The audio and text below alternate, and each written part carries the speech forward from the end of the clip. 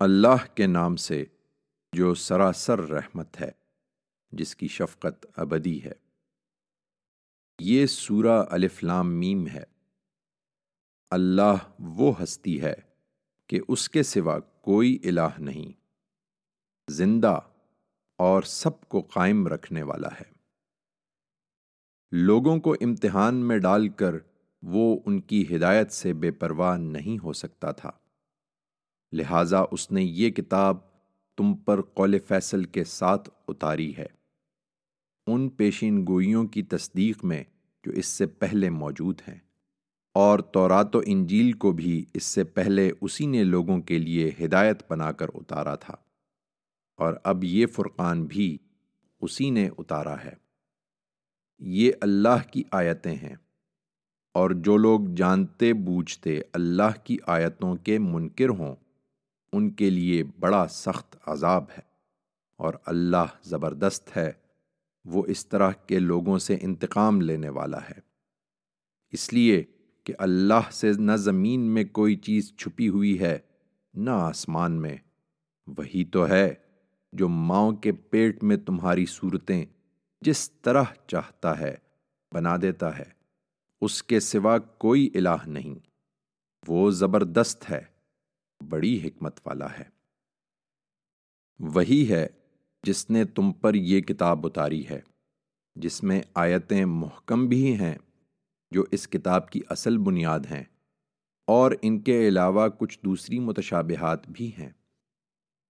سو جن کے دل پھرے ہوئے ہیں وہ اس میں سے ہمیشہ متشابہات کے درپے ہوتے ہیں، اس لیے کہ فتنہ پیدا کریں، اور اس لیے کہ ان کی حقیقت معلوم کریں، درحال حال کہ ان کی حقیقت اللہ کے سوا کوئی نہیں جانتا۔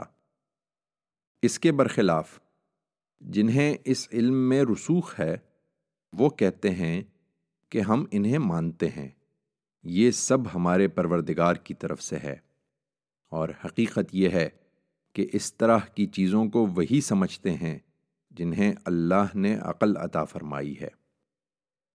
وہ کہتے ہیں پروردگار تو نے ہمیں ہدایت بخشی ہے، تو اس کے بعد اب تو ہمارے دل نہ پھیر اور ہمیں اپنے پاس سے رحمت عطا فرما، لا ریب تو ہی عطا فرمانے والا ہے۔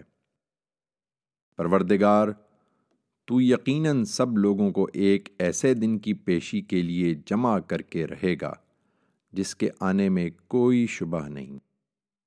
یہ حقیقت ہے کہ اللہ اپنے وعدوں کی خلاف ورزی نہیں کرتا۔ اس کتاب کے منکروں کو جن پر حجت پوری ہو گئی، اللہ کے حضور میں ان کا مال کچھ کام دے گا اور نہ ان کی اولاد، اور یہی ہیں جو دوزخ کا ایندھن بنیں گے۔ ان کا معاملہ بھی وہی ہے جو فرعونیوں اور ان سے پہلے کے لوگوں کا تھا۔ انہوں نے ہماری آیتوں کو جھٹلا دیا تو اللہ نے ان کے گناہوں کی پاداش میں انہیں پکڑ لیا، اور حق یہ ہے کہ اللہ سخت سزا دینے والا ہے۔ ان منکروں سے کہہ دو کہ عنقریب تم بھی اسی طرح مغلوب ہو جاؤ گے، اور اس کے بعد دوزخ کی طرف ہانکے جاؤ گے، اور وہ کیا ہی برا ٹھکانہ ہے۔ اور تمہیں اگر ہماری اس بات میں کوئی تردد ہے تو جن دو گروہوں میں مٹ بھیڑ ہوئی ان کی سرگزشت میں تمہارے لیے ایک بڑی نشانی ہے۔ ایک ماننے والوں کا گروہ جو اللہ کی راہ میں لڑ رہا تھا، اور دوسرا نہ ماننے والوں کا جو شیطان کی راہ میں لڑ رہا تھا۔ وہ بدر کے میدان میں ماننے والوں کو کھلم کھلا اپنے سے 2 گنا دیکھ رہے تھے۔ حقیقت یہ ہے کہ اللہ جس کی چاہتا ہے اسی طرح اپنی تائید سے مدد فرماتا ہے۔ اس میں ان کے لیے یقیناً بڑی بصیرت ہے جو آنکھوں والے ہوں۔ ان لوگوں کے لیے جو اس بصیرت سے محروم ہیں، دنیا کے مرغوبات، عورتوں، بیٹوں، سونے چاندی کے ڈھیروں، نشان زدہ گھوڑوں، چوپایوں اور کھیتی کی محبت بہت لبھانے کی چیز بنا دی گئی ہے۔ یہ سب دنیا کی زندگی کا سر و سامان ہے، اور اچھا ٹھکانہ تو صرف اللہ کے پاس ہے۔ ان سے کہیے کہ میں تمہیں بتاؤں کہ ان چیزوں سے بہتر کیا ہے؟ اللہ سے ڈر کر رہنے والوں کے لیے ان کے پروردگار کے ہاں باغ ہیں جن کے نیچے نہریں بہتی ہوں گی، وہ اس میں ہمیشہ رہیں گے، اور پاکیزہ بیویاں ہیں، اور سب سے بڑھ کر اللہ کی خوشنودی ہے۔ اور اللہ اپنے ان بندوں کو دیکھ رہا ہے، یہ جو دعائیں کرتے ہیں کہ پروردگار ہم ایمان لے آئے ہیں، سو تو ہمارے گناہ بخش دے اور ہمیں دوزخ کے عذاب سے بچا لے۔ یہ صبر کرنے والے، سچے، فرما بردار، اللہ کی راہ میں خرچ کرنے والے، اور پچھلی رات کی گھڑیوں میں اٹھ کر اپنے گناہوں کی مغفرت چاہنے والے۔ اللہ نے، اس کے فرشتوں نے، اور اس دنیا میں علم حقیقی کے سب حاملین نے گواہی دی ہے کہ اس کے سوا کوئی الہ نہیں، وہ انصاف پر قائم ہے، اس کے سوا کوئی الہ نہیں، زبردست ہے، بڑی حکمت والا ہے۔ یہ حقیقت ہے تو پھر اس میں بھی کوئی شک نہیں کہ اللہ کے نزدیک دین صرف اسلام ہے، اس لیے کہ وہی اللہ کو اس طرح ماننے کی دعوت دیتا ہے۔ اور جنہیں کتاب دی گئی انہوں نے تو اللہ کی طرف سے اس حقیقت کا علم ان کے پاس آ جانے کے بعد محض آپس کے ضدم زدہ کی وجہ سے اس میں اختلاف کیا ہے۔ یہ صریح انکار ہے، اور جو اللہ کی آیتوں کے اس طرح منکر ہو وہ اس سے بے خوف نہ رہیں، اس لیے کہ اللہ بہت جلد حساب لینے والا ہے۔ چنانچہ وہ اگر تم سے جھگڑیں تو کہہ دو کہ میں نے اور میرے پیرووں نے تو اپنے آپ کو اللہ کے حوالے کر دیا ہے، اور اہل کتاب سے اور بنی اسماعیل کے ان امیوں سے پوچھو کہ کیا تم بھی اسی طرح اپنے آپ کو اللہ کے حوالے کرتے ہو؟ پھر اگر کریں تو راستہ پا گئے، اور اگر منہ موڑیں تو تم پر صرف پہنچا دینے کی ذمہ داری ہے۔ اپنے بندوں کو تو اللہ خود دیکھنے والا ہے۔ رہے یہ لوگ جو اللہ کی آیتوں کا انکار کرتے رہے ہیں اور اس کے پیغمبروں کو ناحق قتل کرتے رہے ہیں، نیز خدا کے ان بندوں کو قتل کرتے رہے ہیں جو لوگوں میں سے انصاف پر قائم رہنے کی دعوت دیتے تھے، تو انہیں ایک دردناک عذاب کی خوشخبری سنا دو۔ یہی ہیں کہ جن کے اعمال دنیا اور آخرت دونوں میں ضائع ہوئے، اور اب ان کا کوئی مددگار نہ ہوگا۔ تم نے دیکھا نہیں ان لوگوں کو جو کتاب سے بہرہ ہوئے؟ انہیں اللہ کی کتاب ہی کی طرف بلایا جا رہا ہے کہ ان کے درمیان اختلافات کا فیصلہ کر دے۔ پھر دیکھا نہیں کہ انہی میں سے ایک گروہ اس سے منہ پھیر لیتا ہے، اور حقیقت یہ ہے کہ یہ منہ پھیر لینے والے لوگ ہی ہیں۔ ان کے اس رویے کی وجہ یہ ہے کہ ان کا کہنا ہے کہ دوزخ کی آگ ہمیں ہرگز نہ چھوئے گی۔ ہاں، گنتی کے چند دنوں کی تکلیف البتہ ہو سکتی ہے۔ اس طرح یہ جو کچھ گھڑتے رہے ہیں اسی نے اپنے دین کے معاملے میں انہیں دھوکے میں ڈال دیا ہے۔ لیکن کیا بنے گی اس وقت جب ان کو ہم ایک ایسے دن کی پیشی کے لیے اکٹھا کریں گے جس کے آنے میں کوئی شبہ نہیں، اور جس میں ہر شخص کی کمائی کا بدلہ اسے پورا دے دیا جائے گا، اور لوگوں پر کوئی ظلم نہیں کیا جائے گا۔ ان کا عہد تمام ہوا، اس لیے اب تم دعا کرو کہ اے اللہ، بادشاہی کے مالک، تو جس کو چاہے بادشاہی دے اور جس سے چاہے یہ بادشاہی چھین لے، اور جس کو چاہے عزت دے اور جس کو چاہے ذلیل کر دے، تمام خیر تیرے ہی اختیار میں ہے، بے شک تو ہر چیز پر قدرت رکھتا ہے۔ ہم جانتے ہیں کہ تو رات کو دن میں اور دن کو رات میں پروتا ہوا لے آتا ہے، اور جانتے ہیں کہ تو مردے سے زندہ کو اور زندہ سے مردے کو نکالتا ہے، اور جس کو چاہتا ہے بے حساب روزی عطا فرماتا ہے۔ یہ اللہ کا فیصلہ ہے، اور ان اہل کتاب کے لیے عنقریب صادر ہو جائے گا۔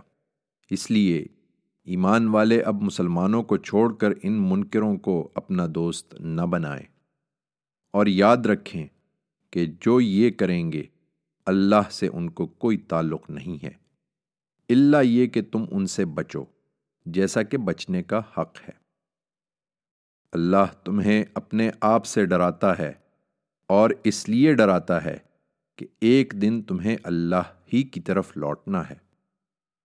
اے پیغمبر، ان مسلمانوں سے کہہ دو کہ جو کچھ تمہارے دلوں میں ہے تم اسے چھپاؤ یا ظاہر کرو، اللہ اسے جانتا ہے، اور زمین اور آسمانوں میں جو کچھ ہے اسے بھی جانتا ہے، اور اللہ ہر چیز پر قدرت رکھتا ہے۔ جس دن ہر نفس اپنی کی ہوئی نیکی سامنے پائے گا اور اس نے جو برائی کی ہوگی اسے بھی دیکھے گا، اس دن وہ تمنا کرے گا کہ کاش اس کے اور اس دن کی پیشی کے درمیان ایک لمبی مدت حائل ہو جاتی۔ یہ اللہ کی نصیحت ہے، اور اللہ تمہیں اپنے آپ سے ڈراتا ہے، اور اس لیے ڈراتا ہے کہ اللہ اپنے بندوں کے لیے بڑا مہربان ہے۔ ان سے کہہ دو کہ اگر تم اللہ سے محبت رکھتے ہو تو میری پیروی کرو، اللہ تم سے محبت کرے گا اور تمہارے گناہوں کو بخش دے گا، اور اللہ بخشنے والا ہے، اس کی شفقت ابدی ہے۔ کہہ دو کہ اللہ اور اس کے رسول کی اطاعت کرو، پھر اس کے بعد بھی یہ منہ موڑیں تو انہیں بتا دو کہ اس طرح کے منکروں کو اللہ پسند نہیں کرتا۔ یہ اہل کتاب تم سے بحث کرنا چاہتے ہیں، اس میں شبہ نہیں کہ اللہ نے آدم اور نوح کو اور ابراہیم اور عمران کے خاندان کو تمام دنیا والوں پر ترجیح دے کر ان کی رہنمائی کے لیے منتخب فرمایا۔ یہ ایک دوسرے کی اولاد ہیں، اور جو کچھ کہتے اور کرتے رہے ہیں اللہ اس سے واقف ہے، اس لیے کہ اللہ سمیع و علیم ہے۔ انہیں یاد دلاؤ وہ واقعہ جب عمران کی بیوی نے دعا کی کہ پروردگار، یہ میرے پیٹ میں جو بچہ ہے اس کو میں نے ہر ذمہ داری سے آزاد کر کے تیری نظر کر دیا ہے، سو تو میری طرف سے اس کو قبول فرما، بے شک تو ہی سمیع و علیم ہے۔ پھر جب اس نے اس کو جنا تو بولی کہ پروردگار، یہ تو میں نے لڑکی جن دی ہے، اور جو کچھ اس نے جنا تھا اللہ کو اس کا خوب پتہ تھا، اور بولی کہ وہ لڑکا اس لڑکی کی طرح نہ ہوتا، خیر اب یہی ہے، اور میں نے اس کا نام مریم رکھ دیا ہے، اور اس کو اور اس کی اولاد کو میں شیطان مردود سے تیری پناہ میں دیتی ہوں۔ اس کے احساسات یہی تھے، تاہم اس کے پروردگار نے اس لڑکی کو بڑی خوشی کے ساتھ قبول فرمایا اور نہایت عمدہ طریقے سے پروان چڑھایا، اور زکریا کو اس کا سرپرست بنا دیا۔ چنانچہ جب کبھی زکریا محراب میں اس کے پاس جاتا تو وہاں اللہ کی عنایت دیکھتا تھا۔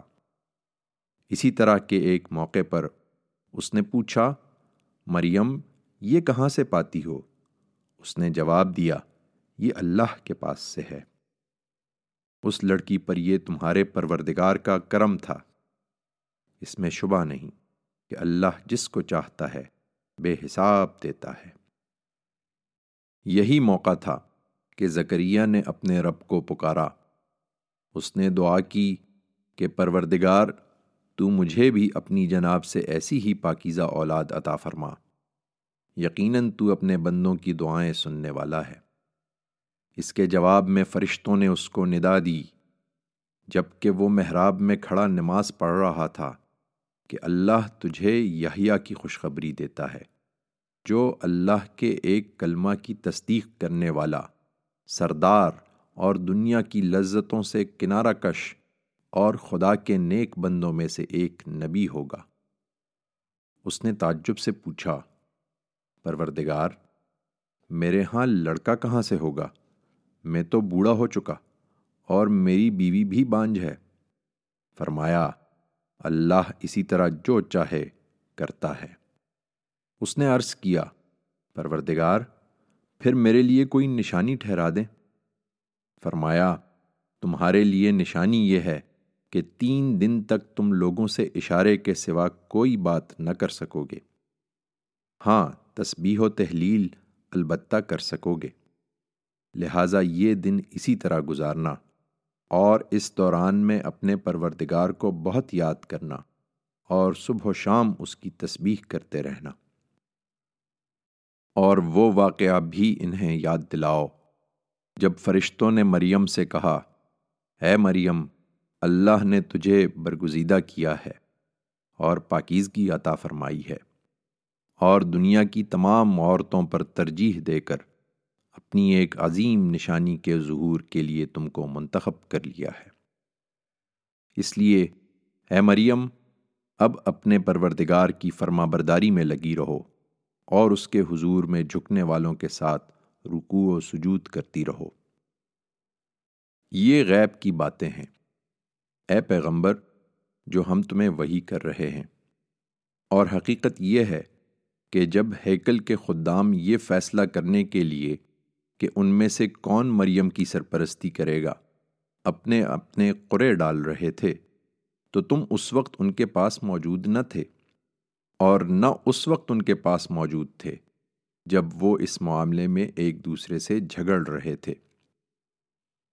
انہیں یاد دلاؤ جب فرشتوں نے کہا، اے مریم، اللہ تجھے اپنے ایک کلمہ کی بشارت دیتا ہے، اس کا نام مسیح عیسیٰ ابن مریم ہوگا، وہ دنیا اور آخرت دونوں میں صاحب وجاہت اور مقربین میں سے ہوگا، لوگوں سے گہوارے میں بھی اپنی نبوت کا کلام کرے گا اور بڑی عمر کو پہنچ کر بھی، اور صالحین میں شمار کیا جائے گا۔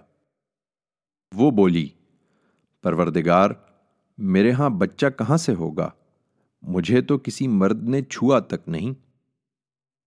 فرمایا، اسی طرح اللہ جو چاہے پیدا کرتا ہے، وہ جب کسی معاملے کا فیصلہ کر لیتا ہے تو اس کو اتنا ہی کہتا ہے کہ ہو جا، پھر وہ ہو جاتا ہے، لہٰذا اسی طرح ہوگا، اور اللہ اسے قانون اور حکمت سکھائے گا، یعنی تورات و انجیل کی تعلیم دے گا، اور اس کو بنی اسرائیل کی طرف رسول بنا کر بھیجے گا۔ چنانچہ یہی ہوا، اور اس نے بنی اسرائیل کو دعوت دی کہ میں تمہارے پروردگار کی طرف سے نشانی لے کر آیا ہوں، میں تمہارے لیے مٹی سے پرندے کی ایک صورت بناتا ہوں، پھر اس میں پھونکتا ہوں تو اللہ کے حکم سے وہ فی الواقع پرندہ بن جاتی ہے، اور مادرزاد اندھے اور کوڑھی کو اچھا کرتا ہوں، اور اللہ کے حکم سے مردوں کو زندہ کر دیتا ہوں، اور میں تمہیں بتا سکتا ہوں جو کچھ تم کھا کر آتے ہو اور جو اپنے گھروں میں جمع کر رکھتے ہو، اس میں تمہارے لیے یقیناً ایک بڑی نشانی ہے اگر تم ماننے والے ہو۔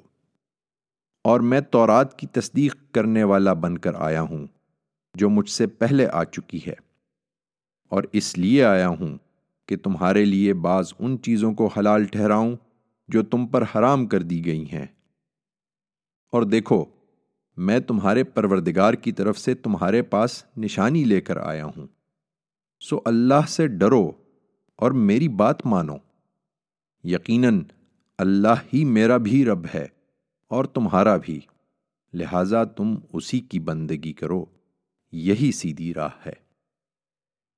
پھر جب عیسیٰ نے محسوس کیا کہ یہ لوگ انکار ہی کریں گے تو اس نے حواریوں سے کہا، کون اللہ کی راہ میں میرا مددگار ہوتا ہے؟ حواریوں نے جواب دیا، ہم ہیں اللہ کے مددگار، ہم اللہ پر ایمان لائے ہیں اور آپ گواہ رہیے کہ ہم نے سر تسلیم خم کر دیا ہے۔ پروردگار، ہم نے اسے مان لیا ہے جو آپ نے نازل کیا ہے، اور اس کے تقاضوں کو پورا کرنے کے لیے رسول کی پیروی اختیار کر لی ہے، سو آپ ہمیں اس کی گواہی دینے والوں میں لکھ لیں۔ یہ ہوا اور بنی اسرائیل نے اس کے خلاف خفیہ تدبیریں کرنا شروع کیں، اور اللہ نے بھی اس کے جواب میں خفیہ تدبیر کی، اور ایسی تدبیروں میں اللہ سب سے بڑھ کر ہے۔ اس وقت جب اللہ نے کہا، اے عیسیٰ، میں نے فیصلہ کیا ہے کہ تجھے وفات دوں گا اور اپنی طرف اٹھا لوں گا، اور تیرے ان منکروں سے تجھے پاک کروں گا، اور تیری پیروی کرنے والوں کو قیامت کے دن تک ان منکروں پر غالب رکھوں گا، پھر تم سب کو بالآخر میرے پاس آنا ہے، تو اس وقت میں تمہارے درمیان ان چیزوں کا فیصلہ کر دوں گا جن میں تم اختلاف کرتے رہے ہو۔ سو یہی منکرین ہیں جن کو میں دنیا اور آخرت دونوں میں سخت سزا دیتا ہوں، اور وہ اپنے لیے کوئی مددگار نہیں پاتے۔ اور جنہوں نے مانا اور اچھے عمل کیے تو ان کو اللہ ان کا پورا اجر عطا فرماتا ہے، اور حقیقت یہ ہے کہ اس طرح کے ظالموں کو اللہ ہرگز دوست نہیں رکھتا۔ یہ ہماری آیتیں اور بڑی پرحکمت یاد دہانی ہے جو ہم تمہیں سنا رہے ہیں۔ اللہ کے نزدیک عیسیٰ کی مثال آدم کی سی ہے۔ اللہ نے اسے مٹی سے بنایا، پھر اس کو حکم دیا کہ ہو جا، تو وہ ہو جاتا ہے۔ تمہارے پروردگار کی طرف سے یہی حق ہے، لہٰذا تم کسی شبے میں نہ رہو۔ پھر یہ علم تمہارے پاس آ جانے کے بعد بھی جو اس معاملے میں تم سے جھگڑیں تو کہہ دو کہ آؤ ہم بھی اپنے بچوں کو بلائیں اور تم بھی اپنے بچوں کو لے آؤ، اور ہم بھی اپنی عورتوں کو بلائیں اور تم بھی اپنی عورتوں کو لے آؤ، اور ہم اور تم خود بھی آ جائیں، پھر دعا کریں اور جھوٹوں پر اللہ کی لعنت بھیجیں۔ اس میں شبہ نہیں کہ یہی سچا بیان ہے، اور حقیقت یہ ہے کہ اللہ کے سوا کوئی الہ نہیں، اور اللہ ہی عزیز و حکیم ہے۔ پھر وہ اعراض کریں تو اللہ تو ان فساد کرنے والوں سے واقف ہی ہے۔ ان سے کہہ دو، اے اہل کتاب، اس بات کی طرف آؤ جو ہمارے اور تمہارے درمیان یکساں ہے، یہ کہ ہم اللہ کے سوا کسی کی عبادت نہ کریں اور نہ اس کے ساتھ کسی چیز کو شریک ٹھہرائیں، اور نہ ہم میں سے کوئی ایک دوسرے کو اللہ کے سوا اپنا رب بنائے۔ پھر وہ اعراض کریں تو ایمان والو کہہ دو کہ گواہ رہو، ہم تو مسلم ہیں۔ اے اہل کتاب، تم ابراہیم کے بارے میں کیوں جھگڑتے ہو؟ درحالے کہ تورات و انجیل تو اس کے بعد ہی نازل ہوئی ہیں، پھر کیا تم اتنی بات بھی نہیں سمجھتے؟ یہ تم ہی لوگ ہو کہ ان باتوں میں تو جھگڑ چکے جن کے بارے میں تمہیں کچھ علم تھا، مگر اب یہ اس بات میں کیوں جھگڑ رہے ہو جس کا تمہیں کچھ بھی علم نہیں ہے؟ اور حقیقت یہ ہے کہ ان سب حقائق کو اللہ جانتا ہے، مگر تم نہیں جانتے۔ ابراہیم نہ یہودی تھا اور نہ نصرانی، بلکہ ایک حنیف مسلم تھا، اور وہ ان مشرکوں میں سے بھی نہیں تھا۔ ابراہیم کے ساتھ نسبت کا زیادہ حق ان لوگوں کو پہنچتا ہے جنہوں نے اس کی پیروی کی۔ اب یہ پیغمبر اس کے حقدار ہیں، اور وہ بھی جو ان پر ایمان لائے ہیں، اور اللہ تو انہی ایمان والوں کا ساتھی ہے۔ ایمان والو، ان اہل کتاب کے ایک گروہ کی تمنا ہے کہ کسی طرح تمہیں صحیح راستے سے ہٹا دیں، اور حقیقت یہ ہے کہ اس طرح وہ اپنے آپ ہی کو گمراہی میں ڈال رہے ہیں، مگر نہیں سمجھتے۔ اے اہل کتاب، تم اللہ کی آیتوں کے منکر کیوں ہوتے ہو؟ درا حالے کہ تم ان کے گواہ ہو۔ اے اہل کتاب، تم حق کو باطل سے کیوں ملاتے ہو اور کیوں حق کو چھپاتے ہو، درا حالے کہ تم جانتے ہو۔ اور اہل کتاب کا ایک گروہ کہتا ہے کہ مسلمانوں پر جو کچھ نازل ہوا ہے اس پر صبح ایمان لاؤ اور شام کو اس کا انکار کر دیا کرو تاکہ وہ بھی برگشتہ ہوں، اور اپنے مذہب والوں کے سوا کسی کی بات نہ مانا کرو۔ ان سے کہہ دو اے پیغمبر کہ ہدایت تو اصل میں اللہ کی ہدایت ہے، اس لیے کسی کی بات نہ مانا کرو کہ مبادا اس طرح کی چیز کسی اور کو بھی مل جائے جو تمہیں ملی ہے، یا تم سے وہ تمہارے پروردگار کے حضور میں حجت کر سکیں۔ ان سے کہہ دو کہ فضل تو اللہ کے ہاتھ میں ہے، جسے چاہتا ہے عطا کر دیتا ہے، اور اللہ بڑی وسعت اور بڑے علم والا ہے۔ وہ جس کو چاہتا ہے اپنی رحمت کے لیے خاص کر لیتا ہے، اور اللہ بڑے فضل والا ہے۔ تم ان سے توقع رکھتے ہو کہ تمہارے پیغمبر کے معاملے میں یہ انصاف کی بات کہیں گے، اور ادھر صورتحال یہ ہے کہ اہل کتاب میں وہ لوگ بھی ہیں کہ اگر تم مال و دولت کا ڈھیر ان کے پاس امانت رکھ دو تو وہ تمہیں ادا کر دیں گے، اور ان میں وہ بھی ہیں کہ اگر تم 1 دینار بھی ان کی امانت میں دے دو تو جب تک ان کے سر پر سوار نہ ہو جاؤ وہ اس کو تمہیں ادا نہ کریں گے، یہ اس وجہ سے کہ انہوں نے کہہ رکھا ہے کہ ان امیوں کے معاملے میں ہم پر کوئی الزام نہیں ہے، اور حقیقت یہ ہے کہ وہ جانتے بوجھتے اللہ پر جھوٹ باندھتے ہیں۔ ہاں، کیوں نہیں؟ اللہ کا طریقہ تو یہ ہے کہ جو اس کے عہد کو پورا کرے اور پرہیزگار رہے وہ اسے محبوب ہے، اس لیے کہ اللہ پرہیزگاروں سے محبت کرتا ہے۔ اس کے برخلاف جو لوگ اللہ کے عہد اور اپنی قسموں کو تھوڑی قیمت پر بیچ دیتے ہیں ان کے لیے آخرت میں کوئی حصہ نہیں ہے، اور اللہ قیامت کے دن نہ ان سے بات کرے گا، نہ ان کی طرف نگاہ التفات سے دیکھے گا، اور نہ انہیں گناہوں سے پاک کرے گا، بلکہ وہاں ان کے لیے ایک دردناک سزا ہے۔ اور ان میں وہ لوگ بھی ہیں کہ اللہ کی کتاب کو پڑھتے ہوئے اپنی زبان کو اس طرح توڑتے مروڑتے ہیں کہ تم سمجھو کہ جو کچھ وہ پڑھ رہے ہیں وہ کتاب ہی کی عبارت ہے، درا حالے کہ وہ کتاب کی عبارت نہیں ہوتی، اور کہتے ہیں کہ یہ اللہ کی طرف سے ہے، درا حالے کہ وہ اللہ کی طرف سے نہیں ہوتا، اور اس طرح جانتے بوجھتے اللہ پر جھوٹ باندھتے ہیں۔ پھر یہی نہیں، وہ اللہ کے پیغمبر پر بھی جھوٹ باندھتے ہیں، اور نہیں سوچتے کہ کسی انسان کی یہ شان نہیں ہے کہ اللہ اس کو اپنی کتاب دے اور اس کے مطابق فیصلہ کرنے کی صلاحیت اور نبوت عطا فرمائے، پھر وہ لوگوں سے یہ کہے کہ اللہ کے بجائے تم میرے بندے بن جاؤ۔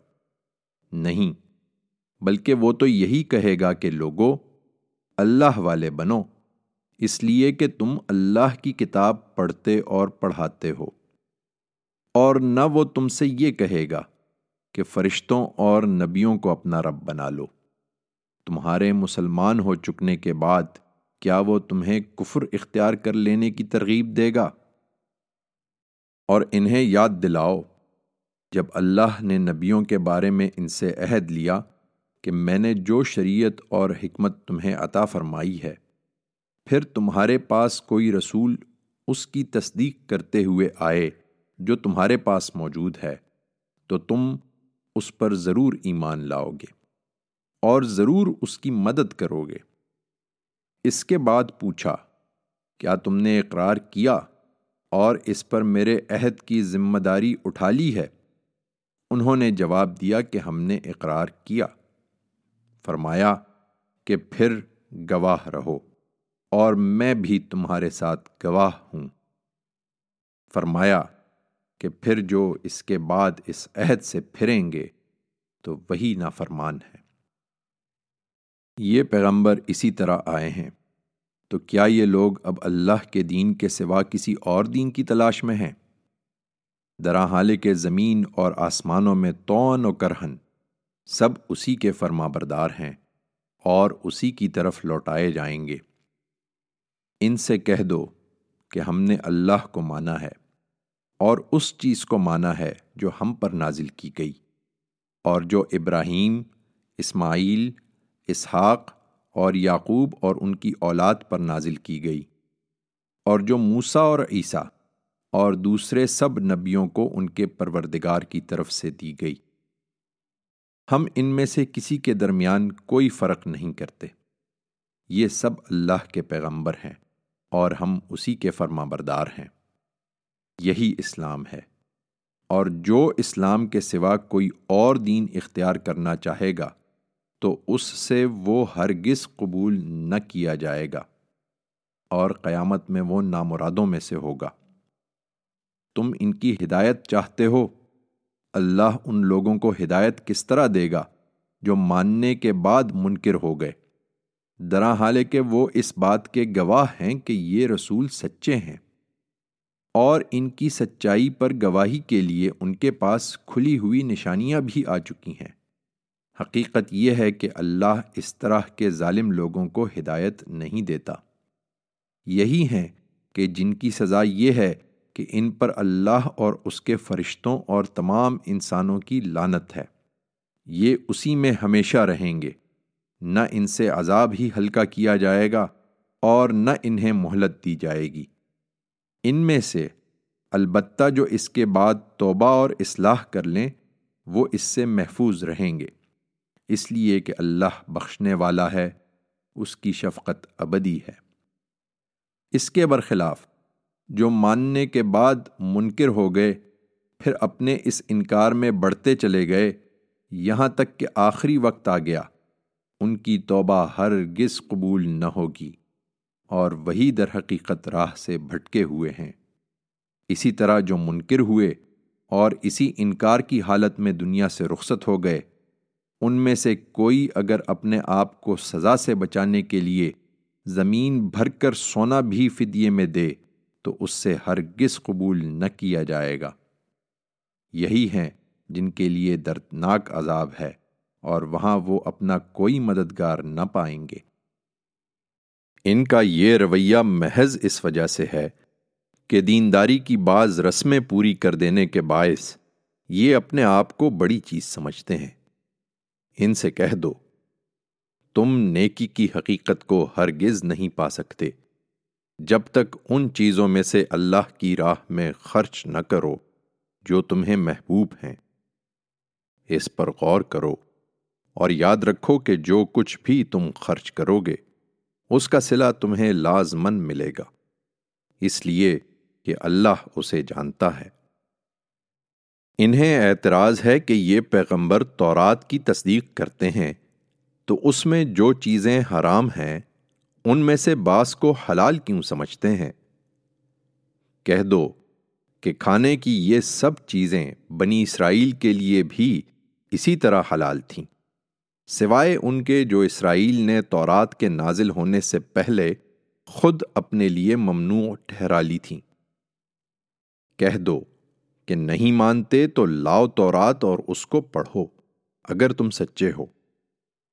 پھر اس کے بعد بھی جو لوگ اللہ پر جھوٹ باندھیں وہی ظالم ہیں۔ کہہ دو کہ اللہ نے سچ فرمایا ہے، اس لیے اپنے ان تعصبات کو چھوڑ کر ابراہیم کے طریقے کی پیروی کرو جو اسلام کے راستے پر بالکل یکسو تھا اور مشرکوں میں سے نہ تھا۔ اسی طرح قبلے کے بارے میں بھی انہیں اعتراض ہے۔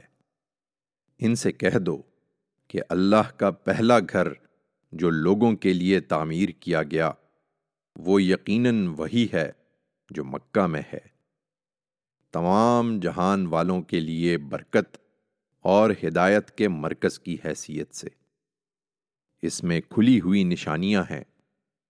ابراہیم کا مسکن ہے، جو اس میں داخل ہو جائے وہ مامون ہے، اور جو لوگ وہاں تک پہنچنے کی استطاعت رکھتے ہوں ان پر اللہ کے لیے اس گھر کا حج ہے۔ یہ اس کی نشانیاں ہیں، اور جو اس کے بعد بھی انکار کریں اللہ کو ان کی کچھ پرواہ نہیں، اس لیے کہ اللہ تمام دنیا والوں سے بے نیاز ہے۔ ان سے پوچھو، اے اہل کتاب، تم اللہ کی ان آیتوں کا انکار کیوں کرتے ہو؟ طرح حالانکہ جو کچھ تم کر رہے ہو وہ اللہ کے سامنے ہے۔ ان سے پوچھو، اے اہل کتاب، تم ان لوگوں کو اللہ کے راستے سے کیوں روکتے ہو جو ایمان لائے ہیں؟ تم اس میں عیب ڈھونڈتے ہو، درا حالانکہ تم اس کے گواہ بنائے گئے ہو۔ اس پر غور کرو اور یاد رکھو کہ جو کچھ تم کر رہے ہو اللہ اس سے بے خبر نہیں ہے۔ ایمان والو، تم ان اہل کتاب کے ایک گروہ کی بات مان لو گے تو تمہارے ایمان کے بعد یہ پھر تمہیں کفر کی طرف پھیر لے جائیں گے۔ اس پر متنبہ رہو اور غور کرو کہ تمہارا کفر میں پڑنا کس طرح جائز ہو سکتا ہے جبکہ تمہیں اللہ کی آیتیں سنائی جا رہی ہیں اور اس کا رسول تمہارے اندر موجود ہے۔ لہذا اللہ کو مضبوطی سے پکڑے رہو اور یاد رکھو کہ جو اللہ کو مضبوطی سے پکڑے گا تو سمجھ لو کہ اس نے سیدھی راہ کو پا لیا ہے۔ ایمان والو، اللہ سے ڈرو جیسا کہ اس سے ڈرنے کا حق ہے، اور دنیا سے رخصت ہو تو ہر حال میں اسلام پر رخصت ہو، اور اللہ کی رسی کو سب مل کر مضبوطی سے پکڑو اور تفرقے میں نہ پڑو، اور اپنے اوپر اللہ کی اس عنایت کو یاد رکھو کہ تم ایک دوسرے کے دشمن تھے تو اس نے تمہارے دل جوڑ دیے، اور اس کے فضل و کرم سے تم بھائی بھائی بن گئے۔ اور یاد رکھو کہ تم آگ کے ایک گھڑے کے بالکل کنارے پر کھڑے تھے، پھر اس نے تم کو اس سے بچا لیا۔ اللہ اسی طرح اپنی آیتیں تمہارے لیے واضح کرتا ہے تاکہ تم ہدایت پر رہو۔ اور چاہیے کہ تمہارے اندر سے کچھ لوگ مقرر ہوں جو نیکی کی دعوت دیں، بھلائی کی تلقین کریں اور برائی سے روکتے رہیں۔ تم یہ اہتمام کرو اور یاد رکھو کہ جو یہ کریں گے وہی فلاح پائیں گے۔ تم یہ کرو اور ان لوگوں کی طرح نہ ہو جاؤ جو فرقوں میں بٹ گئے اور جنہوں نے نہایت واضح ہدایات اپنے پاس آ جانے کے بعد اختلاف کیا، اور اب وہی ہیں کہ جن کے لیے بڑی ہولناک سزا ہے۔ اس دن جب کچھ چہرے روشن ہوں گے اور کچھ چہروں پر تاریکی چھا رہی ہوگی، سو جن کے چہروں پر تاریکی چھا رہی ہوگی ان سے پوچھا جائے گا، کیا تم ایمان کی نعمت سے بہرایاب ہونے کے بعد پھر کافر ہو گئے؟ تو اپنے اس کفر کی پاداش میں اب چکھو عذاب کا مزہ۔ رہے وہ جن کے چہرے روشن ہوں گے تو وہ اللہ کی رحمت کے سایوں میں ہوں گے، وہ ان میں ہمیشہ رہیں گے۔ یہ اللہ کی آیتیں ہیں جو ہم تمہیں ٹھیک ٹھیک سنا رہے ہیں، اور اس لیے سنا رہے ہیں کہ اللہ نہیں چاہتا کہ وہ دنیا والوں پر کوئی ظلم کرے۔ لہذا ان اہل کتاب کی طرح جھوٹی امیدوں میں نہ رہو، اور یاد رکھو کہ زمین اور آسمانوں میں جو کچھ ہے سب اللہ ہی کا ہے، اور تمام معاملات اللہ ہی کے حضور میں پیش کیے جاتے ہیں۔ ایمان والو، اس وقت تو اللہ کی عنایت سے تم ایک بہترین جماعت ہو جو لوگوں پر حق کی شہادت کے لیے برپا کی گئی ہے۔ تم بھلائی کی تلقین کرتے ہو، برائی سے روکتے ہو، اور اللہ پر سچا ایمان رکھتے ہو۔ اور یہ اہل کتاب بھی قرآن پر ایمان لاتے تو ان کے لیے بہتر ہوتا اس میں شبہ نہیں کہ ان میں ماننے والے بھی ہیں، لیکن افسوس کہ ان میں زیادہ نافرمان ہی ہیں۔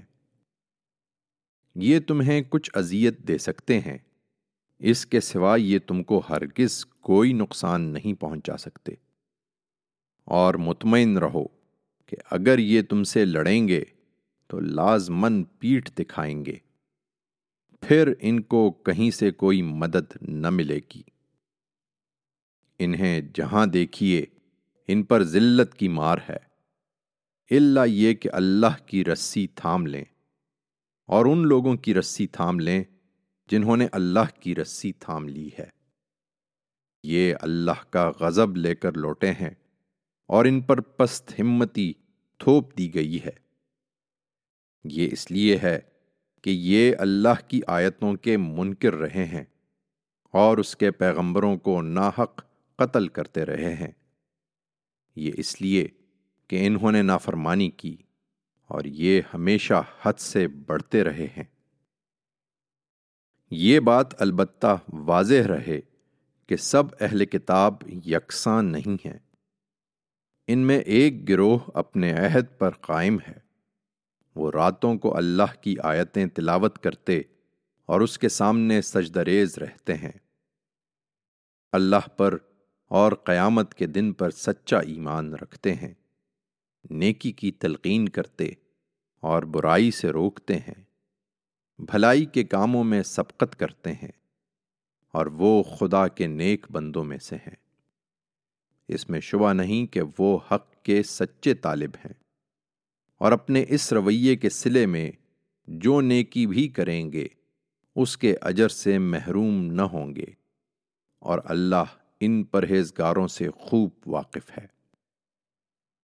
اس کے برخلاف جن لوگوں نے فیصلہ کر لیا ہے کہ منکر ہی رہیں گے، ان کے مال و اولاد اللہ کے مقابل میں ان کے کچھ بھی کام نہ آئیں گے، اور وہ دوزخ کے لوگ ہیں، اس میں ہمیشہ رہیں گے۔ اس دنیا کی زندگی میں جو کچھ وہ بظاہر اللہ کی راہ میں خرچ کرتے ہیں، اس کی تمثیل ایسی ہے کہ پالے کی ہوا ہو جو ان لوگوں کی کھیتی پر چل جائے جنہوں نے اپنے اوپر ظلم کیا ہو، اور اسے برباد کر دے۔ یہ اسی کے سزاوار ہیں، اور حقیقت یہ ہے کہ اللہ نے ان پر کوئی ظلم نہیں کیا، بلکہ یہ آپ ہی اپنے اوپر ظلم کرتے رہے ہیں۔ ایمان والو، یہ تمہارے دوست نہیں ہیں، اس لیے اپنے سے باہر کے لوگوں کو بھیدی نہ بناؤ۔ تمہیں نقصان پہنچانے میں یہ کوئی کسر اٹھا نہ رکھیں گے، یہ تمہارے لیے زحمتوں کے خواہاں ہیں۔ ان کی دشمنی ان کے منہ سے نکلی پڑتی ہے، اور جو کچھ ان کے سینوں میں چھپا ہوا ہے وہ اس سے بھی سخت تر ہے۔ ہم نے یہ نشانیاں تمہارے لیے واضح کر دی ہیں، اگر تم عقل رکھتے ہو۔ یہ تم ہی ہو کہ ان کو دوست رکھنا چاہتے ہو، مگر وہ تم سے دوستی نہیں رکھتے، طرح حالانکہ تم خدا کی سب کتابوں کو مانتے ہو۔ اور ان کا طریقہ یہ ہے کہ جب تم سے ملتے ہیں تو کہتے ہیں کہ ہم تو ایمان لائے ہوئے ہیں، اور جب الگ ہوتے ہیں تو غصے سے تم پر انگلیاں کاٹتے ہیں۔ کہہ دو کہ اپنے اسی غصے میں مر جاؤ۔ اللہ تمہاری ہر چیز سے واقف ہے، اور حقیقت یہ ہے کہ اللہ تو سینوں کے راز تک جانتا ہے۔ تمہیں کوئی کامیابی حاصل ہوتی ہے تو انہیں تکلیف پہنچتی ہے، اور تم پر کوئی مصیبت آتی ہے تو اس سے خوش ہوتے ہیں۔ یہ تمہارے دوست نہیں ہیں، ان کی پرواہ نہ کرو، اور یاد رکھو کہ اگر تم صبر کرو گے اور اللہ سے ڈرتے رہو گے تو ان کی کوئی تدبیر تمہیں کچھ بھی نقصان نہ پہنچا سکے گی، اس لیے کہ جو کچھ یہ کر رہے ہیں اللہ اس کو گھیرے میں لیے ہوئے ہے۔ یہ حقیقت انہیں سمجھاؤ اے پیغمبر، اور اس کے لیے وہ موقع یاد دلاؤ جب احد کے دن تم مسلمانوں کو جنگ کے مورچوں پر کھڑا کرنے کے لیے بہت سویرے اپنے گھر سے نکلے تھے، اس وقت اللہ تمہارے ارادوں سے واقف تھا اور تمہاری باتیں سن رہا تھا، اور اللہ سمیع و علیم ہے۔ اس وقت جب تم میں سے دو گروہوں نے حوصلہ چھوڑنا چاہا، درا حالے کہ اللہ ان کی مدد کے لیے موجود تھا، اور ایمان والوں کو تو اللہ ہی پر بھروسہ کرنا چاہیے۔ اللہ نے اس سے پہلے بدر میں بھی تمہاری مدد کی تھی، جبکہ تم نہایت کمزور تھے، پھر بھی ناشکری کرتے ہو۔ سو اللہ سے ڈرو تاکہ تم اس کے شکر گزار ہو۔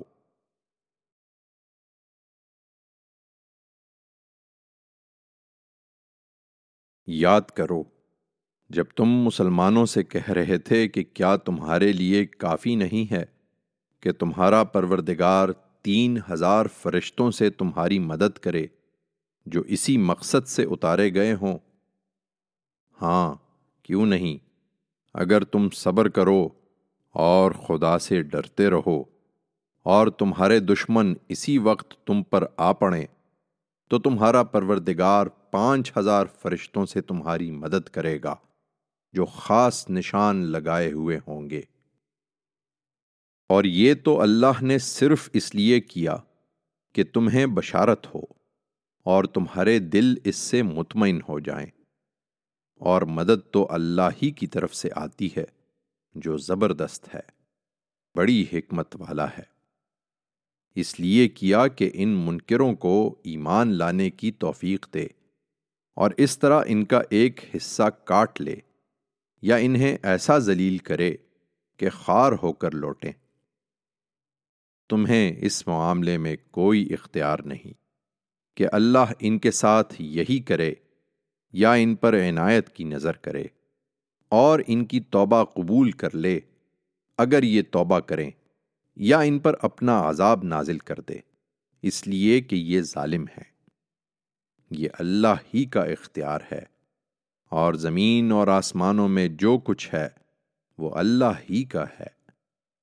وہ اپنے قانون کے مطابق جس کو چاہے گا بخش دے گا اور جس کو چاہے گا سزا دے گا، اور حقیقت یہ ہے کہ اللہ بخشنے والا ہے، اس کی شفقت ابدی ہے۔ ایمان والو، آگے بھی خدا کی مدد چاہتے ہو تو یہ بڑھتا اور چڑھتا سود کھانا چھوڑ دو اور اللہ سے ڈرتے رہو تاکہ تم فلاح پاؤ، اور اس آگ سے بچو جو منکروں کے لیے تیار کی گئی ہے، اور اللہ اور اس کے رسول کے فرما بردار رہو تاکہ تم پر رحم کیا جائے، اور اپنے پروردگار کی مغفرت اور اس جنت کی طرف بڑھ جانے کے لیے دوڑو جس کی وسعت زمین اور آسمانوں جیسی ہے، ان پرہیزگاروں کے لیے تیار کی گئی ہے جو ہر حال میں خرچ کرتے ہیں، خواہ تنگی ہو یا کشادگی، اور جن پر خرچ کرتے ہیں ان کی طرف سے زیادتی بھی ہو تو غصے کو دبا لیتے اور لوگوں کو معاف کر دیتے ہیں۔ یہی خوبی سے عمل کرنے والے ہیں، اور اللہ ان لوگوں کو دوست رکھتا ہے جو خوبی سے عمل کرنے والے ہوں۔ اور جن کا معاملہ یہ ہے کہ جب کوئی بدکاری ان سے ہو جاتی ہے یا اپنے حق میں کوئی برا کر بیٹھتے ہیں تو انہیں اللہ یاد آ جاتا ہے اور وہ اپنے گناہوں کی معافی مانگتے ہیں، اور اللہ کے سوا کون ہے جو گناہوں کو بخش دے، اور جانتے بوجھتے اپنے کیے پر اصرار نہیں کرتے۔ یہی ہیں کہ جن کا صلہ ان کے پروردگار کی مغفرت ہے، اور وہ باغ ہیں جن کے نیچے نہریں بہتی ہوں گی، وہ اس میں ہمیشہ رہیں گے، اور کیا ہی اچھا صلہ ہے یہ نیک عمل کرنے والوں کے لیے۔ ایمان والو، آخری فتح تمہاری ہوگی۔ اس کی بہت سی مثالیں تم سے پہلے گزر چکی ہیں، سو اپنی اس سرزمین ہی میں چل پھر کر دیکھ لو کہ جھٹلانے والوں کا انجام کیا ہوا ہے۔ یہ ان لوگوں کے لیے نہایت واضح تنبیہ ہے جو پیغمبر کو جھٹلا دینے پر مصر ہیں، اور ان کے لیے ہدایت اور نصیحت ہے جو اللہ سے ڈرنے والے ہیں۔ اس لیے مطمئن رہو، اور جو نقصان تمہیں پہنچا ہے اس سے بے حوصلہ نہ ہو اور غم نہ کرو۔ اگر تم مومن ہو تو غلبہ بالآخر تمہیں ہی حاصل ہوگا۔ اس وقت اگر تم کو چوٹ لگی ہے تو ایسی ہی چوٹ اس سے پہلے دشمن کو بھی لگ چکی ہے، اور دنوں کا یہ الٹ پھیر تو ہم لوگوں کے اندر اس لیے کرتے ہیں کہ ان کا امتحان کریں، اور اس لیے کہ اللہ ایمان والوں کو جان لے اور تم میں سے ان لوگوں کو چھانٹ لے جو اپنی جان دے کر بھی حق کی گواہی دینے والے ہوں۔ ان مصالح کو سمجھنے کی کوشش کرو، اور یاد رکھو کہ اللہ ظالموں کو پسند نہیں کرتا، اور اس لیے کرتے ہیں کہ ایمان والوں کو اللہ الگ کر لے اور ان منکروں کو مٹا دے۔ کیا تم نے یہی سمجھا کہ جنت میں داخل ہو جاؤ گے، اور اللہ نے ابھی ان لوگوں کو دیکھا ہی نہیں جنہوں نے تمہارے اندر سے جہاد کیا اور جنہوں نے نہیں کیا؟ اور اس لیے کرتے ہیں کہ اللہ ان کو بھی جان لے جو ثابت قدم رہنے والے ہوں۔ اب حوصلہ چھوڑ رہے ہو، اور موت کے اس طرح سامنے آ جانے سے پہلے تم اس کی تمنا کرتے رہے ہو، سو تمہاری یہ تمنا پوری ہو گئی، اس لیے کہ اب تو موت کو تم نے آنکھیں چار کر کے دیکھ لیا ہے۔ محمد ایک رسول ہی ہیں، ان کے قتل ہو جانے کی خبر نے تمہارے قدم ڈگمگا دیے۔ ان سے پہلے بھی رسول گزر چکے ہیں، اور موت و حیات کے یہ مراحل ان پر بھی آئے۔ پھر کیا وہ وفات پا جائیں یا قتل کر دیے جائیں تو تم لوگ الٹے پاؤں پھر جاؤ گے؟ یاد رکھو، جو الٹا پھرے گا وہ اللہ کا کچھ نہیں بگاڑے گا، اور اللہ عنقریب ان کو صلہ دے گا جو ہر حال میں اس کے شکر گزار رہے ہیں۔ تم نے حوصلہ چھوڑ دیا اور اس حقیقت کو فراموش کر بیٹھے کہ ہر شخص اللہ کے اذن سے ایک مقررہ نوشتہ کے مطابق ہی دنیا سے رخصت ہوتا ہے، اور اس کو بھی فراموش کر بیٹھے کہ جو دنیا کا صلہ چاہے گا اس کو ہم اسی میں سے دیں گے، اور جو آخرت کا صلہ چاہے گا اس کو وہاں سے دیں گے، اور اپنے شکر گزاروں کو ہم ان کی جزا لازماً عطا فرمائیں گے۔ ان حقائق کو سمجھنے کی کوشش کرو، اور یاد رکھو کہ کتنے ہی نبی گزرے ہیں جن کے ساتھ ہو کر بہت سے اللہ والوں نے جنگ کی ہے، تو اللہ کی راہ میں جو مصیبتیں انہیں پیش آئیں ان سے نہ تو وہ پست ہمت ہوئے، نہ انہوں نے کمزوری دکھائی، اور نہ دشمنوں کے آگے سپر ڈالی، بلکہ ہر حال میں ثابت قدم رہے، اور اللہ ایسے ہی ثابت قدم رہنے والوں کو پسند کرتا ہے۔ ان کی دعا بس یہ رہی کہ پروردگار ہمارے گناہوں سے درگزر فرما، اپنے معاملات میں جو کچھ زیادتی ہم سے ہوئی ہے اسے معاف کر دے، ہمارے قدم جما دے، اور ان منکر لوگوں کے مقابلے میں ہماری مدد فرما۔ پھر اللہ نے ان کو دنیا کا صلہ بھی دیا اور آخرت کا اچھا اجر بھی عطا فرمایا۔ یہی ہیں جو خوبی سے عمل کرنے والے ہیں، اور اللہ ان لوگوں کو پسند کرتا ہے جو خوبی سے عمل کرنے والے ہوں۔ ایمان والو، اگر ان منکروں کی بات مانو گے تو یہ تمہیں الٹے پیروں پھیر کر رہیں گے اور تم نامراد ہو جاؤ گے۔ یہ لوگ نہیں بلکہ اللہ ہی تمہارا مددگار ہے، اور اسی کی مدد سب سے بہتر ہے۔ تم دیکھو گے کہ ان منکروں کے دل میں اب ہم تمہارا رعب بٹھا دیں گے، اس لیے کہ انہوں نے اللہ کے ساتھ ان چیزوں کو شریک ٹھہرایا ہے جن کے حق میں اس نے کوئی سند نہیں اتاری ہے۔ ان کا ٹھکانہ دوزخ ہے، اور اپنی جانوں پر ظلم ڈھانے والوں کے لیے یہ کیا ہی برا ٹھکانہ ہے۔ اللہ نے اپنی مدد کا جو وعدہ تم سے کیا تھا وہ تو اس وقت اس نے پورا کر دیا جب تم اللہ کے اذن سے ان کو تہتیغ کر رہے تھے، یہاں تک کہ خود تم نے کمزوری دکھائی اور حکم کی تعمیل میں ایک دوسرے سے اختلاف کیا اور پیغمبر کی نافرمانی کی، جبکہ اللہ نے تمہیں وہ چیز دکھا دی جس کے تم آرزومند تھے۔ یہ حقیقت ہے کہ تم میں کچھ دنیا کے طالب تھے اور کچھ آخرت کے، چنانچہ اللہ نے اس فتح کے بعد پھر تمہارا رخ ان سے پھیر دیا تاکہ تمہاری آزمائش کرے، اس لیے کہ جو لوگ دنیا کے طالب ہیں وہ تم سے چھٹ کر الگ ہو جائیں، اور حق یہ ہے کہ اس نے پھر بھی تمہیں معاف ہی کر دیا، اور اللہ مسلمانوں پر بڑی عنایت فرمانے والا ہے۔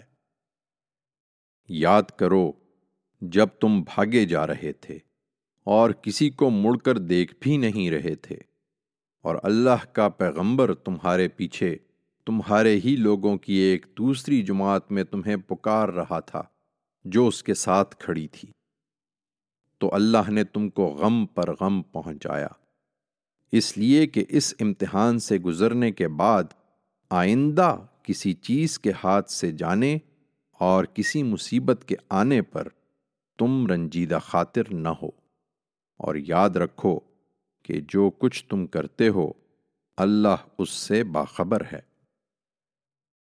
اس غم کے بعد پھر اللہ نے تم پر اطمینان نازل فرمایا، ایک ایسی نیند کی صورت میں جو تم میں سے کچھ لوگوں پر چھا رہی تھی، اور کچھ وہ تھے کہ جنہیں اپنی جانوں کی پڑی تھی، وہ خدا کے متعلق بالکل خلاف حقیقت جاہلیت کے گمانوں میں مبتلا ہو رہے تھے۔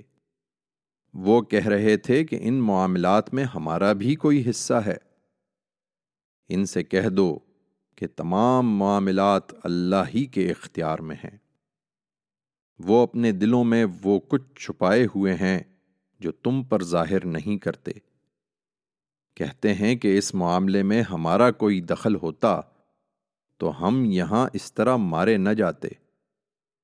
کہہ دو کہ اگر تم اپنے گھروں میں ہوتے تو جن کے لیے قتل ہونا لکھا تھا وہ اپنی قتل گاہوں تک پہنچ کر رہتے، لہٰذا اس بات کو ایک مرتبہ پھر اچھی طرح سمجھ لو کہ یہ سب محض اس لیے ہوا کہ اللہ تمہیں الگ الگ کرے، اور اس لیے کہ تمہارے سینوں میں جو کچھ چھپا ہوا ہے اس کو پرکھے، اور اس لیے کہ تمہارے دلوں کے کھوٹ چھانٹ دے، اور حقیقت یہ ہے کہ اللہ دلوں کی باتیں جانتا ہے۔ تم میں سے جو لوگ دونوں گروہوں کی مٹ بھیڑ کے دن پیٹھ پھیر گئے تھے، ان کی اس لغزش کا سبب یہ تھا کہ ان کے بعض کرتوتوں کی شامت سے شیطان نے ان کے قدم ڈگمگا دیے تھے، تاہم اللہ نے انہیں معاف کر دیا۔ بے شک اللہ بخشنے والا ہے، وہ بڑا بردبار ہے۔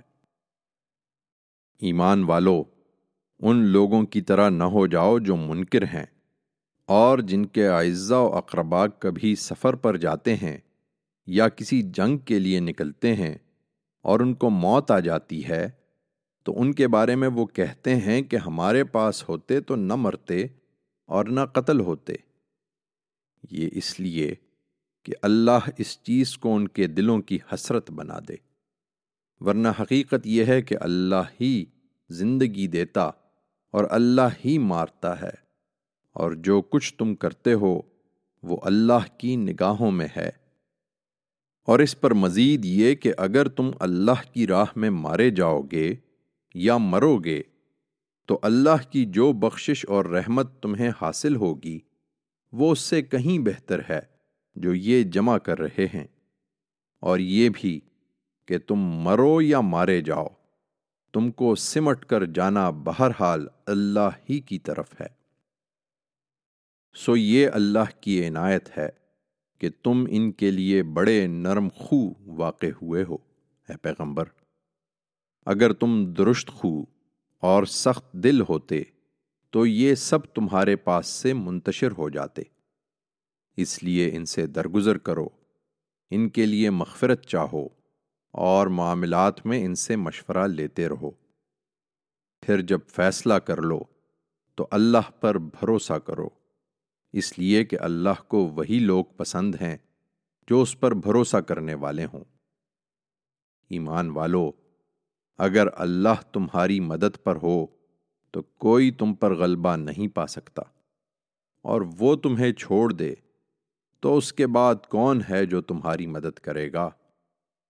اور ایمان والوں کو تو اللہ ہی پر بھروسہ کرنا چاہیے۔ یہ سمجھتے ہیں کہ اس جنگ کے لیے باہر نکل کر پیغمبر نے ان سے بدخواہی کی ہے۔ ہرگز نہیں، یہ کسی پیغمبر کے شایان شان ہی نہیں کہ بدخواہی کرے، اور انہیں معلوم ہونا چاہیے کہ جو کوئی بدخواہی کرے گا قیامت کے دن وہ اپنی اس بدخواہی کے ساتھ ہی حاضر ہوگا، پھر ہر شخص کو اس کی کمائی کا پورا پورا بدلہ مل جائے گا اور ان پر کوئی زیادتی نہیں کی جائے گی۔ پھر کیا وہ جو خدا کی خوشنودی چاہے وہ ان لوگوں کی طرح ہو جائے گا جو خدا کی ناراضی لے کر لوٹے اور جن کا ٹھکانہ دوزخ ہے، اور وہ کیا ہی برا ٹھکانہ ہے۔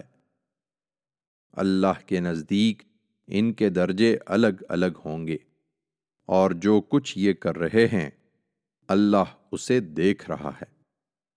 حقیقت یہ ہے کہ اللہ نے تو مسلمانوں پر بڑا احسان فرمایا ہے کہ ان کے اندر خود انہی میں سے ایک رسول اٹھایا ہے جو اس کی آیتیں انہیں سناتا ہے اور ان کا تزکیہ کرتا ہے، اور اس کے لیے ان کو قانون اور حکمت کی تعلیم دیتا ہے۔ اور اس میں شبہ نہیں کہ اس سے پہلے تو وہ کھلی گمراہی میں تھے۔ اور ہاں، جب ایک مصیبت تمہیں پہنچی جس سے دگنی مصیبت اس سے پہلے تم نے انہیں پہنچائی تھی، تو کیا یہ بات بھی تم نے کہی کہ یہ کہاں سے آ گئی؟ ان سے کہہ دو اے پیغمبر کہ یہ تمہاری اپنی ہی لائی ہوئی ہے۔ اللہ فتح دیتا ہے تو اپنی حکمت کے مطابق شکست بھی دلواتا ہے، اس لیے کہ اللہ ہر چیز پر قدرت رکھتا ہے۔ اور مزید یہ کہ جب دونوں فوجیں بھڑیں تو اس دن جو مصیبت تم پر آئی وہ اللہ کے اذن سے آئی، اور اس لیے آئی کہ اللہ ان کو بھی دیکھ لے جو سچے مومن ہیں، اور ان کو بھی جو ابتدا ہی سے منافقت اختیار کیے ہوئے تھے۔ وہی کہ ان سے کہا گیا کہ آؤ اللہ کی راہ میں جنگ کرو، یا کم سے کم اپنے شہر کی مدافعت ہی کرو، تو انہوں نے کہا تھا کہ اگر ہم جانتے کہ جنگ ہونی ہے تو ضرور تمہارے ساتھ چلتے۔ اس دن ایمان سے زیادہ وہ کفر کے قریب تھے۔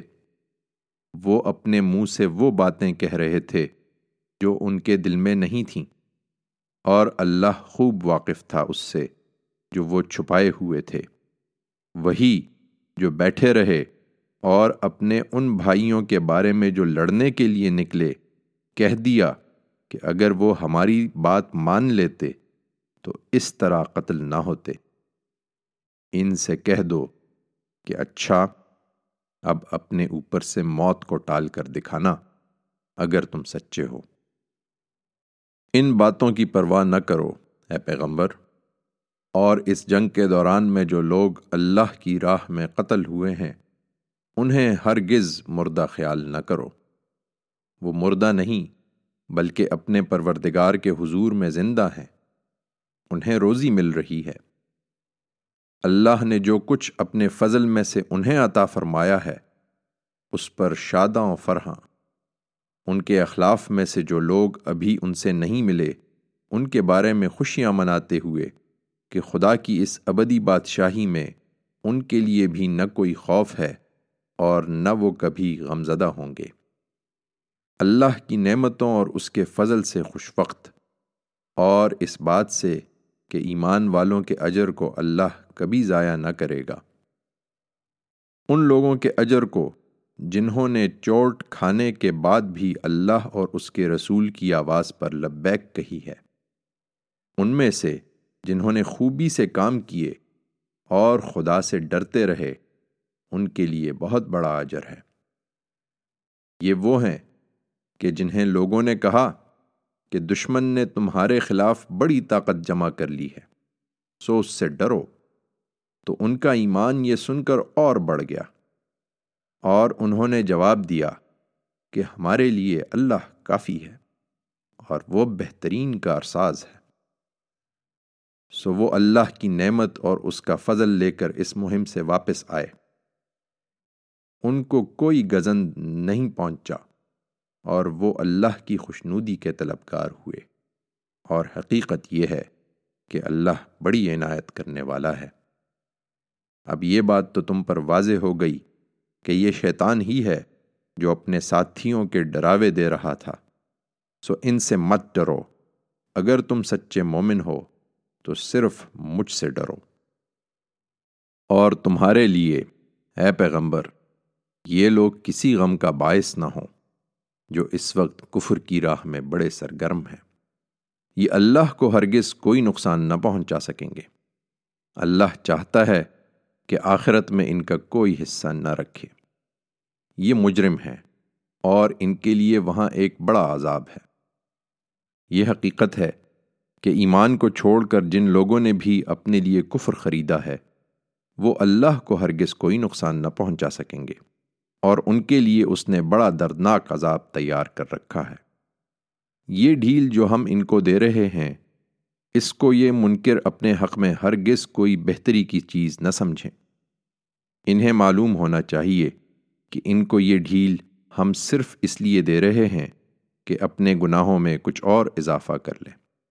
اس کے بعد انہیں ہمارے ہی پاس آنا ہے، اور وہاں ایک سخت ذلیل کر دینے والی سزا ان کی منتظر ہے۔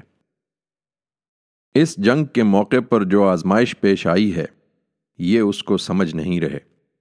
انہیں بتاؤ کہ اللہ یہ نہیں کر سکتا تھا کہ ناپاک کو پاک سے الگ کیے بغیر مسلمانوں کو اسی طرح چھوڑ دے جس طرح تم تھے، اور نہ یہ اللہ کا طریقہ ہے کہ تمہیں غیب پر مطلع کر دے اور ان کے دلوں کی حالت جان کر تم انہیں الگ الگ کر لو، بلکہ اللہ کا طریقہ یہ ہے کہ اس کے لیے وہ اپنے رسولوں میں سے جس کو چاہتا ہے منتخب کر لیتا ہے، پھر ان کی جدوجہد میں ایسی آزمائش برپا کرتا ہے کہ کھوٹے اور کھرے سب ایک دوسرے سے الگ ہو جاتے ہیں۔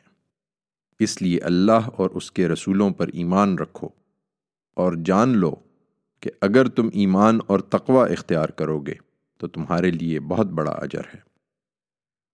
اور ان میں سے جو لوگ ان چیزوں میں بخل کرتے ہیں جو اللہ ہی نے اپنے فضل سے انہیں عطا فرمائی ہیں، وہ ہرگز یہ خیال نہ کریں کہ یہ ان کے لیے بہتر ہے، نہیں، یہ ان کے حق میں بہت برا ہے۔ انہیں معلوم ہونا چاہیے کہ جس چیز پر انہوں نے بخل کیا ہے، قیامت کے دن عنقریب اس کا طوق انہیں پہنایا جائے گا، اور معلوم ہونا چاہیے کہ زمین اور آسمانوں کی میراث اللہ ہی کے لیے ہے، اور جو کچھ تم کرتے ہو اللہ اسے جانتا ہے۔ اللہ نے ان لوگوں کی بات سن لی ہے جنہوں نے کہا ہے کہ اللہ محتاج ہے اور ہم غنی ہیں، ان کی یہ باتیں ہم لکھ رکھیں گے، اور ان کا پیغمبروں کو ناحق قتل کرنا بھی ہم نے لکھ رکھا ہے، اور فیصلے کے دن ان سے کہیں گے کہ اب چکھو آگ کا عذاب، یہ اسی کا بدلہ ہے جو تم نے اپنے ہاتھوں آگے بھیجا تھا، اور اس لیے ہے کہ اللہ اپنے بندوں پر ذرا بھی ظلم کرنے والا نہیں ہے۔ یہ لوگ جنہوں نے کہا ہے کہ اللہ نے ہمیں یہ ہدایت کر رکھی ہے، کہ ہم کسی رسول کی بات اس وقت تک نہ مانیں گے جب تک وہ ہمارے سامنے ایسی قربانی پیش نہ کرے جسے آسمان سے اتر کر آگ کھا لے۔ ان سے کہو، تمہارے پاس مجھ سے پہلے بہت سے رسول نہایت واضح نشانیاں لے کر آ چکے ہیں، اور وہ نشانی بھی لائے ہیں جس کے لیے تم کہہ رہے ہو، پھر تم نے ان کو قتل کیوں کر دیا اگر تم سچے ہو؟ اس لیے اے پیغمبر، یہ تمہیں جھٹلاتے ہیں تو اس میں تعجب کی کیا بات ہے؟ بہت سے رسول تم سے پہلے بھی اسی طرح جھٹلائے گئے ہیں، جو کھلی ہوئی نشانیاں اور صحیفے اور روشن کتاب لے کر آئے تھے۔ تم انتظار کرو اور یہ بھی انتظار کریں۔ ہر جان کو موت کا مزہ چکھنا ہے، اور تم کو تمہارا پورا بدلہ تو قیامت کے دن ہی ملے گا۔ پھر جو دوزخ سے بچا لیا جائے اور جنت میں داخل کر دیا جائے وہی کامیاب ہے، اور یہ دنیا کی زندگی تو محض دھوکے کا سودا ہے۔ ایمان والو، تمہارے جان و مال میں تمہاری آزمائش تو ہر حال میں ہونی ہے، اور ان لوگوں کی طرف سے جنہیں تم سے پہلے کتاب دی گئی اور ان لوگوں کی طرف سے جنہوں نے شرک کیا ہے، تمہیں بہت سی تکلیف دہ باتیں بھی سننا پڑیں گی۔ البتہ اگر تم ثابت قدم رہے اور تم نے تقوی اختیار کیے رکھا تو خدا تمہاری مدد کرے گا، اس لیے کہ یہی وہ کام ہیں جو اس کے لیے ضروری قرار دیے گئے ہیں۔ اور ان لوگوں کو جنہیں کتاب دی گئی ان کا وہ عہد بھی یاد دلاؤ جو اللہ نے ان سے لیا تھا، کہ تم لوگوں کے سامنے اس کتاب کو لازماً بیان کرو گے اور اسے ہرگز نہ چھپاؤ گے۔ پھر انہوں نے اسے پس پشت ڈال دیا اور اس کے بدلے میں بہت تھوڑی قیمت لے لی، سو کیا ہی بری ہے وہ چیز جسے یہ خرید لائے ہیں۔ تم ان لوگوں کو ہرگز عذاب سے بری نہ سمجھو جو اپنے ان کرتوتوں پر مگن ہیں اور ایسے کاموں پر اپنی تعریف چاہتے ہیں جو انہوں نے کیے نہیں ہیں، بلکہ ان کے لیے ایک دردناک سزا تیار ہے، وہ اس سے بھاگ کر کہیں جا نہیں سکتے، اس لیے کہ زمین اور آسمانوں کی بادشاہی اللہ ہی کے لیے ہے، اور اللہ ہر چیز پر قدرت رکھتا ہے۔ یہ عقل کے اندھے ہیں، اس لیے پیغمبر پر ایمان کے لیے نشانی مانگتے ہیں، ورنہ حقیقت یہ ہے کہ زمین اور آسمانوں کے بنانے میں اور دن اور رات کے باری باری آنے میں ان لوگوں کے لیے بہت سی نشانیاں ہیں جو بصیرت والے ہیں۔ ان کے لیے جو کھڑے اور بیٹھے اور اپنے پہلوؤں پر لیٹے ہوئے ہر حال میں خدا کو یاد کرتے اور زمین اور آسمانوں کی خلقت میں غور کرتے رہتے ہیں۔ ان کی دعا یہ ہوتی ہے کہ پروردگار، تو نے یہ سب بے مقصد نہیں بنایا ہے، تو اس سے پاک ہے کہ مقصد کے بغیر کوئی کام کرے، سو ہم کو دوزخ کے عذاب سے بچا لے۔ پروردگار، تو نے جسے دوزخ میں ڈالا اسے در حقیقت بڑی رسوائی میں ڈال دیا، اور وہ ایسی جگہ ہے کہ ظالموں کا وہاں کوئی مددگار نہ ہوگا۔ پروردگار، ہم نے ایک پکارنے والے کو سنا جو ایمان کی طرف بلاتا تھا کہ لوگو اپنے پروردگار کو مانو، تو ہم نے مان لیا۔ اب تو ہمارے گناہوں کو بخش دے اے مالک، ہماری برائیوں کو ہم سے دور کر دے، اور ہمیں اپنے وفادار بندوں کے ساتھ موت دے۔ پروردگار، اپنے رسولوں کی زبان سے جو وعدے تو نے ہم سے کیے ہیں وہ ہمارے لیے پورے کر دے، اور قیامت کے دن ہمیں رسوا نہ کر، بے شک تو اپنے وعدے کے خلاف کرنے والا نہیں ہے۔ سو ان کے پروردگار نے ان کی یہ دعا اس طرح قبول فرمائی کہ مرد ہو یا عورت، میں تم میں سے کسی عمل کرنے والے کا کوئی عمل ضائع نہ کروں گا۔ تم سب آپس میں ایک ہی ہو، لہٰذا جنہوں نے ہجرت کی ہے اور جو اپنے گھروں سے نکالے گئے ہیں اور میری راہ میں ستائے گئے اور میرے لیے لڑے اور مارے گئے ہیں، ان کے گناہ میں ان سے دور کر دوں گا، اور ان کو ضرور ایسے باغوں میں داخل کروں گا جن کے نیچے نہریں بہتی ہوں گی۔ یہ اللہ کے ہاں سے ان کی جزا ہے، اور بہترین جزا تو اللہ ہی کے پاس ہے۔ اس ملک کے شہروں میں منکروں کی یہ چلت پھرت تمہیں کسی مغالطے میں نہ ڈالے اے پیغمبر، یہ تھوڑا سا لطف ہے، پھر ان کا ٹھکانہ جہنم ہے اور وہ کیا ہی بری جگہ ہے۔ اس کے برخلاف جو لوگ اپنے پروردگار سے ڈرتے رہے ان کے لیے ایسے باغ ہیں جن کے نیچے نہریں بہتی ہوں گی، وہ ان میں ہمیشہ رہیں گے۔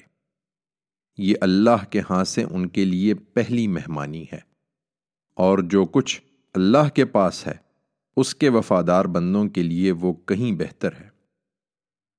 ان وفادار بندوں سے اہل کتاب بھی خالی نہیں ہیں۔ یہ حقیقت ہے کہ ان اہل کتاب میں ایسے بھی ہیں جو خدا پر سچا ایمان رکھتے ہیں، اس کتاب پر ایمان رکھتے ہیں جو تمہاری طرف نازل کی گئی ہے، اور اس پر بھی جو اس سے پہلے ان کی طرف نازل کی گئی تھی، اللہ سے ڈرتے ہوئے۔ وہ اللہ کی آیتوں کو تھوڑی قیمت پر بیچ نہیں دیتے۔ یہی وہ لوگ ہیں جن کے لیے ان کا اجر ان کے پروردگار کے پاس ہے، وہ بہت جلد انہیں مل جائے گا، اس لیے کہ اللہ حساب چکانے میں دیر نہیں لگاتا۔